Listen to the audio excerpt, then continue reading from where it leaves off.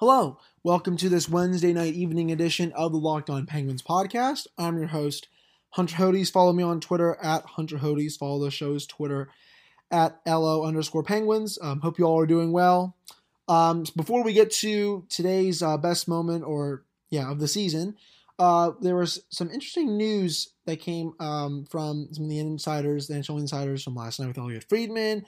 Pierre LeBrun has also been talking about it. Greg Wyshynski of ESPN has been talking about it. Also, just before we get into that, if you guys absolutely hated my live read of that Earth 2 Penguins Flyers series, like I said, please tell me. I may not be doing that ever again, considering it came up on the fly, but I thought it was absolutely hilarious how that series ended. But like I said, I know the Penguins will be playing in another Earth 2 series. Jesus.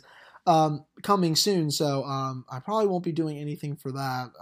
It'll probably be against the Capitals, but I just don't want to relive. I don't want to relive that moment, considering that it was just bad, and I'm sure many of you guys hated it. But if you didn't hate it, also let me know. But anyways, getting back on track. So, like I said, Greg Wyshynski, Elliot Friedman, they basically have said the NHL is not doing the neutral site thing or planning on it. A new plan has basically been brought up to say they're looking at maybe 4 to 6 NHL arenas where they can play games.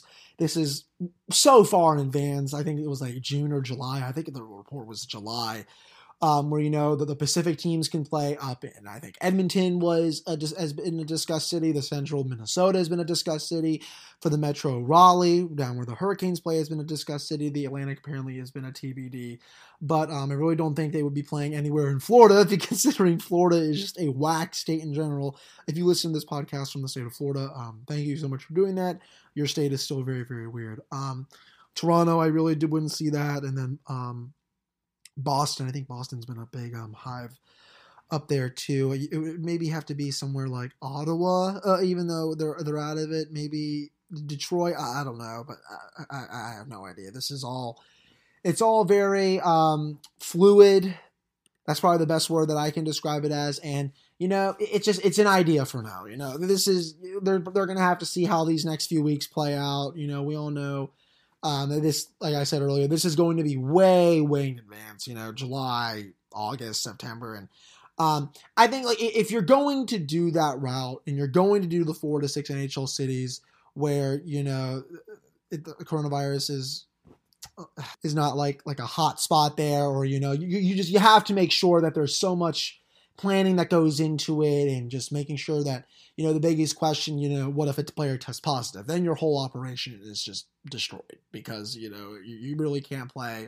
I mean, I don't think they would be able to play if a player or two or even more actually test positive in this place, even though it's considered not a hot spot. It's just, I don't know. There's maybe some positives to it, but there's also some negatives to it. The one negative, I think they want to finish out the regular season.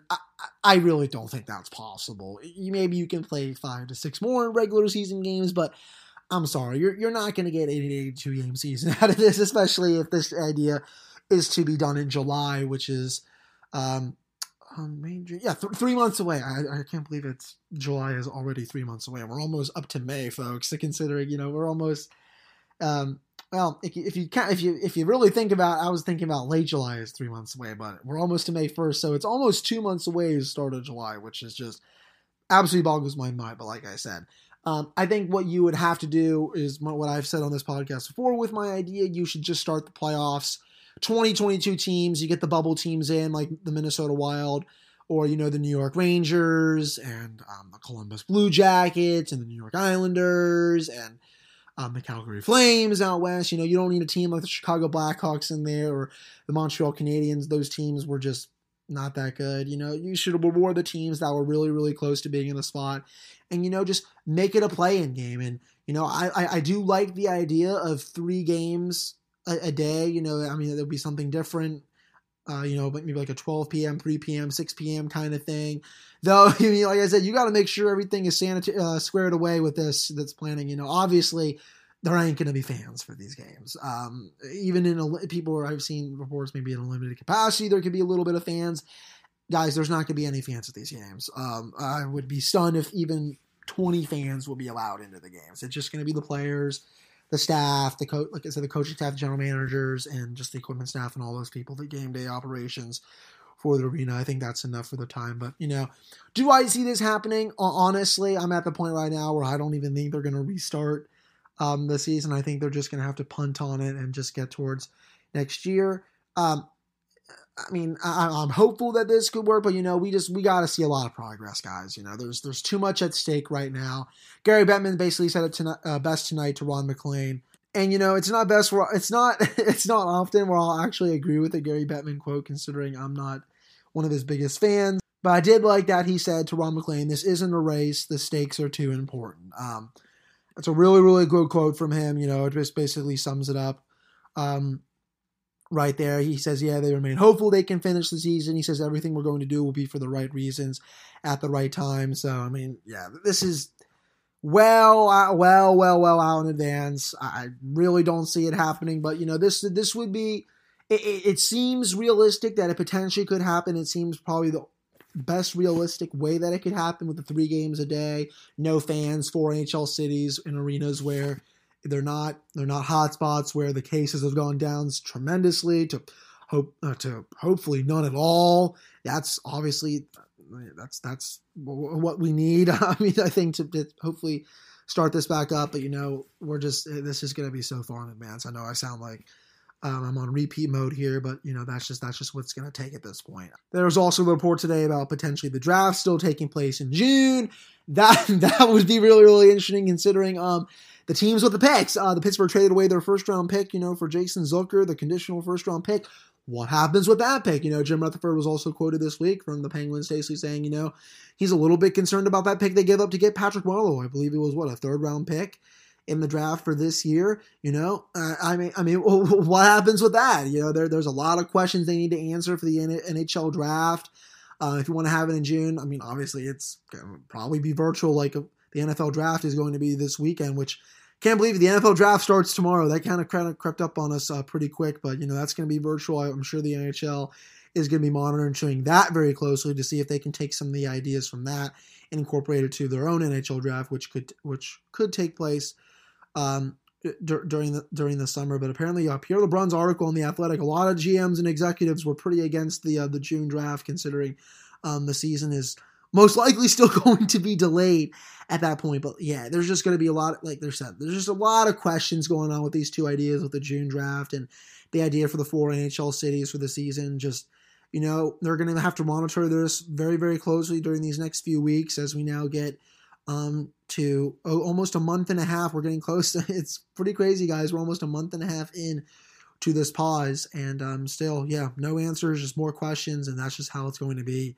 for the foreseeable future. We probably won't have good enough answers until June, maybe even longer. This is just, as long as we just hopefully keep social distancing, it's going to help, and we will get through this. I know that, but I just wanted to share my thoughts on the NHL situation with the idea that they proposed, and the same for the NHL draft taking place in June.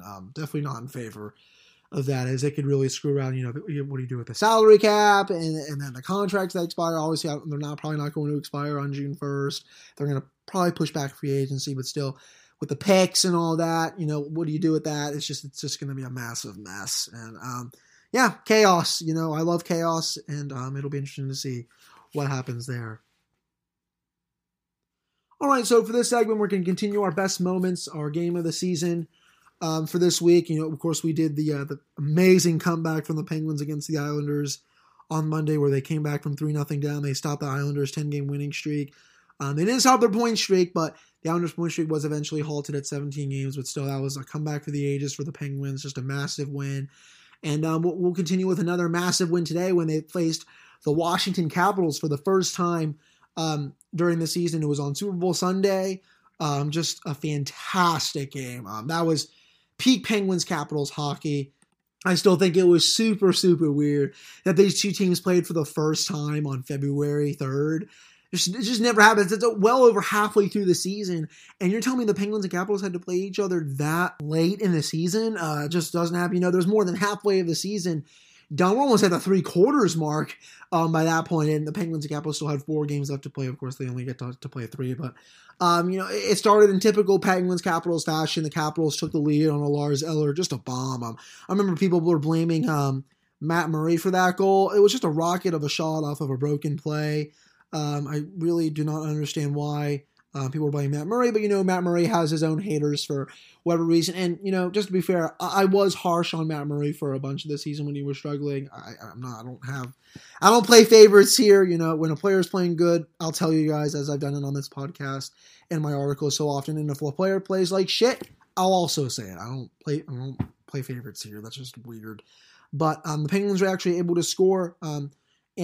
Score, whatever you want to say, right after with a Sam Lafferty goal, which I will play for you guys right here. Just a beautiful shot, top shelf past Braden Holtby. Here it is. Sam Lafferty brought it in and shot and he scores! It's tied! And of course that comes, I think it was right after his call-up. I think there was another injury that the Penguins had. I'm going to have to go back and remember, but yeah, he scores, and it was his first taste of Penguins Capitals. He gets his first goal in however many games, just a monster goal coming off that Eller goal against Matt Murray. And that's right, it was Ilya Samsonov in net, not Braden Holtby. That was, I think, the one thing that I forget from this game. It was Braden Holtby was not in net, and there's not many often times during this last decade that you can say that Braden Holtby was not in net for a Penguins Capitals game, but this was one of them. This came when Braden Holtby was really, really struggling for the Capitals, and I think everyone knows that Braden Holtby probably will not be back for the Capitals when free agency starts. If it's like past July, November, or who knows at this point, because he was just really, really bad. But I think this game, it was just, other than we'll play more of the Penguins goals from this game, but it was just the Penguins, I thought, dominated the play for the first 2 periods. And, they do that quite often, I think, against the Capitals. And then you always have that late Capitals surge in the 3rd period where they take over a period and then it's just shot after shot after shot. The 2017 series between those 2 teams, it's not quite to that level where the Penguins would dominate 2 periods in a row against Capitals. Hell, I thought they were honestly dominated against them for most of that series. The Penguins were just so opportunistic, but there would be times where the Penguins were dominant in that series, but then it would just be wave after wave after wave of the Capitals just coming at them, and it was just ridiculous. I still can't believe Marc-Andre Fleury stood on his head that series. He was just absolutely unbelievable. But to get back to this game, the second goal for this game came just a few couple minutes later. Just a beautiful pass from Gino, as I will play this clip for you guys here. This was the second goal of the game, and then John Marino was able to work his magic with a gorgeous pass as well. Here is Malkin dropping it off. Marino brings it on. Marino with a shot! Score! Out of a net mouth scramble or a combination across. Yeah, it looked like he... So just John Marino, just an excellent rookie season. Yeah, he did. He finally did an interview with I think the Pens Inside Scoop and a bunch of the Penguins media yesterday. He was talking about his season. We may get to that later in this episode, but just a nice, almost like a no look pass by Malkin. Marino was just so patient with the puck, as he was all season. Fires it to the net. Hornqvist is doing right in front of the net where he's doing his usual business and just puts it past Samsonov. It's always fun to see Patrick Hornqvist score against the Capitals because their fans just get annoyed by his presence. I don't know if I've said it on this podcast before, but when I always think of Patrick Hornqvist in front of the net, he reminds me so much of a Tomas Holmstrom kind of guy. He reminds me so much of him. Just the way Holmstrom pissed off everyone in front of the net. It was really just a sight to behold with it. And just that goal was just evidence of that. I think the Capitals were a little pissed off and Hornqvist was doing his thing, but I think every team just gets pissed off with him. But just a really nice pass by Marino, man. This hiatus really, really stinks because I did wanted to see more of John Marino, but also the good part is that this gives his injury more time to heal. He did say in his interview yesterday, I guess we'll talk about it now a little bit, that if they were able to play right now, he would not be wearing the full face mask, which I think any player would tell you that they do not like wearing that. I know you have to wear that when you're a little kid playing in Pee Wee Bantam hockey, all the way up through college, but then it's not really required. After that, I think any player would tell you that they prefer not wearing the full face mask. I know when I played, I didn't like it. But, to get back to the game here, the Penguins would score again in the second period, just almost off a little bit of a broken play. I'll play for you guys right here. Behind, punched on by Carlson. And right around in front of Jim. Score! It is Simone! And the Penguins have made it 3-1. It was pretty funny. Crosby just fires it to the net. It comes right out.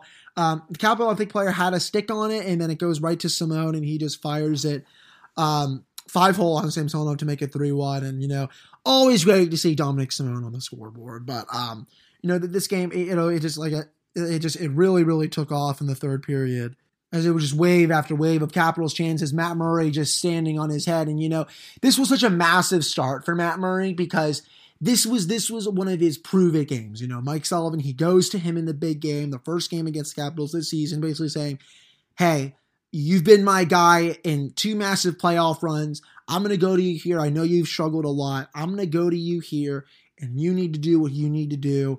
And he did it. I mean, I know Kuznetsov was able to score to make it 3-2 in the third period. I think it was 6 minutes into it. But, the game was really sealed off of this outstanding, awesome Brandon Tanev goal, which I will play right here. Battles there. Aston Reese able to step free with it.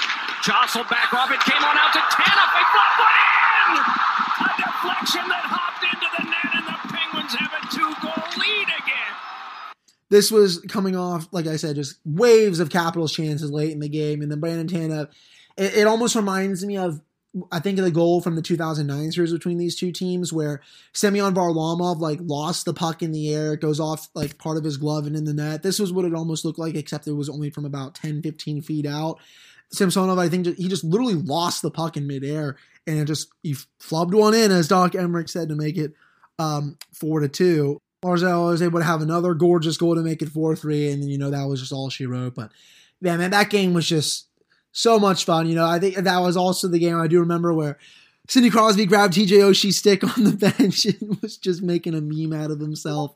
Always, it's always fun when player likes to mess with TJ Oshie. I know some people were a little, Sid was just, Sid trolls, Crosby just likes to do that, I guess, at times. And, I know that probably doesn't help his reputation, as some like to say, but what, it was funny. But, Matt Murray just making save after save, and, Ilya Samsonov was just marvelous in that game too. The Penguins had a lot of chances, as did the Capitals. And, that game could have been a lot more high scoring if both goaltenders just weren't spectacular, I thought. But yeah, just one of the games of the year for the Penguins, one of the wins of the year.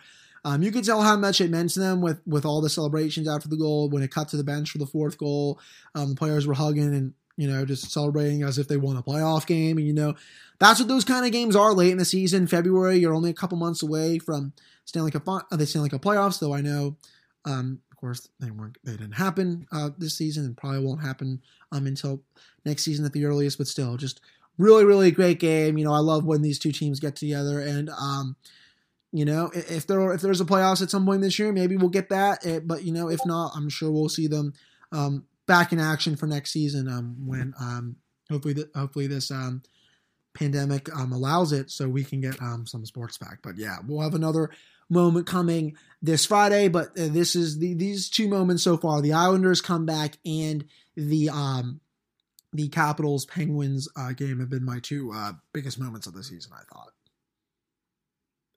All right, so we're back here. Also, just wanted to put this out here. The game was not February 3rd. It was February 2nd. Yes, I'm dumb. I cannot read. I actually did not have my glasses on for that, so I apologize. But yes, Super Bowl Sunday was February 2nd, not February 3rd. Just wanted to put that out there. I'm just a massive moron. But for this last segment, I did see for the Penguins, they were playing tonight the Stanley Cup Final Game 6 game between the Penguins and the Sharks. They were playing, I retweeted the clip that had Chris Letang's just absolutely the shift of his life when they made it 2-1, the game-winning goal, of course, in the Stanley Cup Final to win them the Stanley Cup in 2016. I even tweeted about that tonight. That was the not only the game of Chris Letang's life, playing career, that was the year of his life, man. That was just when Chris Letang was on top, when he was so dominant. It was just an absolute menace under Mike Sullivan. I still hate that he was not a Norris finalist that season. I thought he 100% deserved it with how he was just dominant at both ends of the rink. I know he missed a little bit of time earlier in that season, and then he was suspended for the Game 4 playoff game against the Capitals after a bad hit on one of the Capitals players. And yes, I do remember it was suspendable. But I love that the Penguins are doing this, and they get to go down memory lane and just basically live tweet the Game 6. That Chris Letang goal, man. It's just, I remember being in the car for my graduation for that.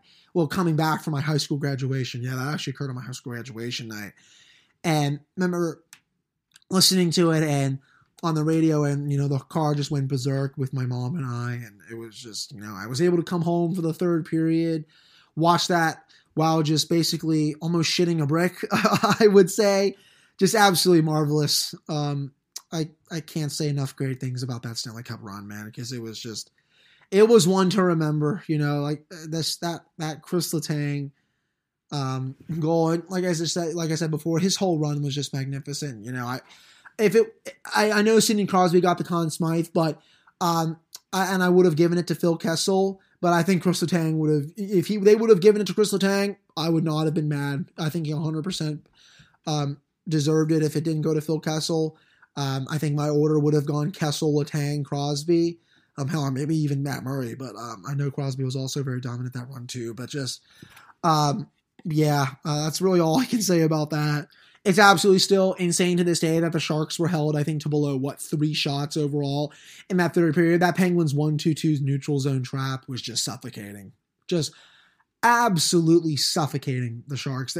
I think it was, like I said, it was below 3. I think it was only around 1 or 2. I know they had at least one shot, but I think it was very, very late in the period. The Sharks were just they were barely even getting into the offensive zone.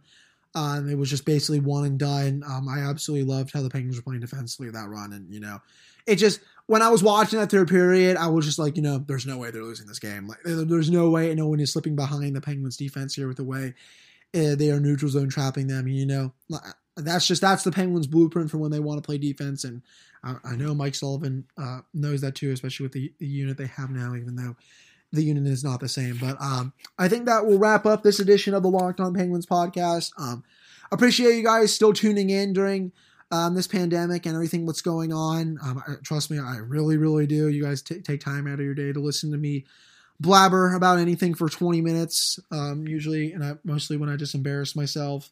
Well, sometimes I have some cool things to say, but a lot of times I just embarrass myself. But like I said, I really, really do appreciate it. You guys really do mean the world to me that you guys listen to this podcast.